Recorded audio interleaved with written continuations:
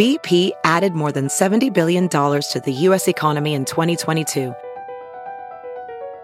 Investments like acquiring America's largest biogas producer, Archaea Energy, and starting up new infrastructure in the Gulf of Mexico. It's and, not or.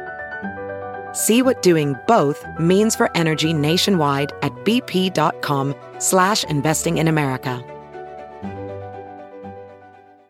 Good morning, I'm Margie Ellisor at Fox 2 with your St. Louis news, driven by Bomarito Automotive Group. Manufacturing in the Cortex District gets a boost this morning. Missouri Governor Mike Parson is coming to St. Louis today to sign a law that approves $15 million in grants.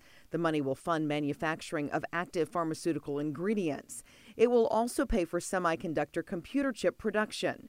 Officials say the bill allows Missouri to reduce the nation's over-reliance on foreign manufacturers.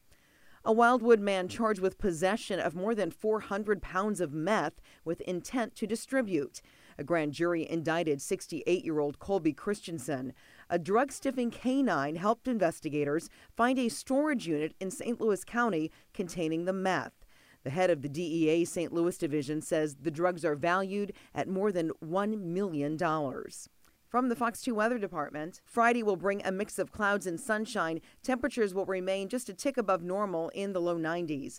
The chances for storms are questionable this weekend. Saturday looks very hot and humid with highs jumping into the upper 90s, along with a slight chance for a late day shower or thunderstorm.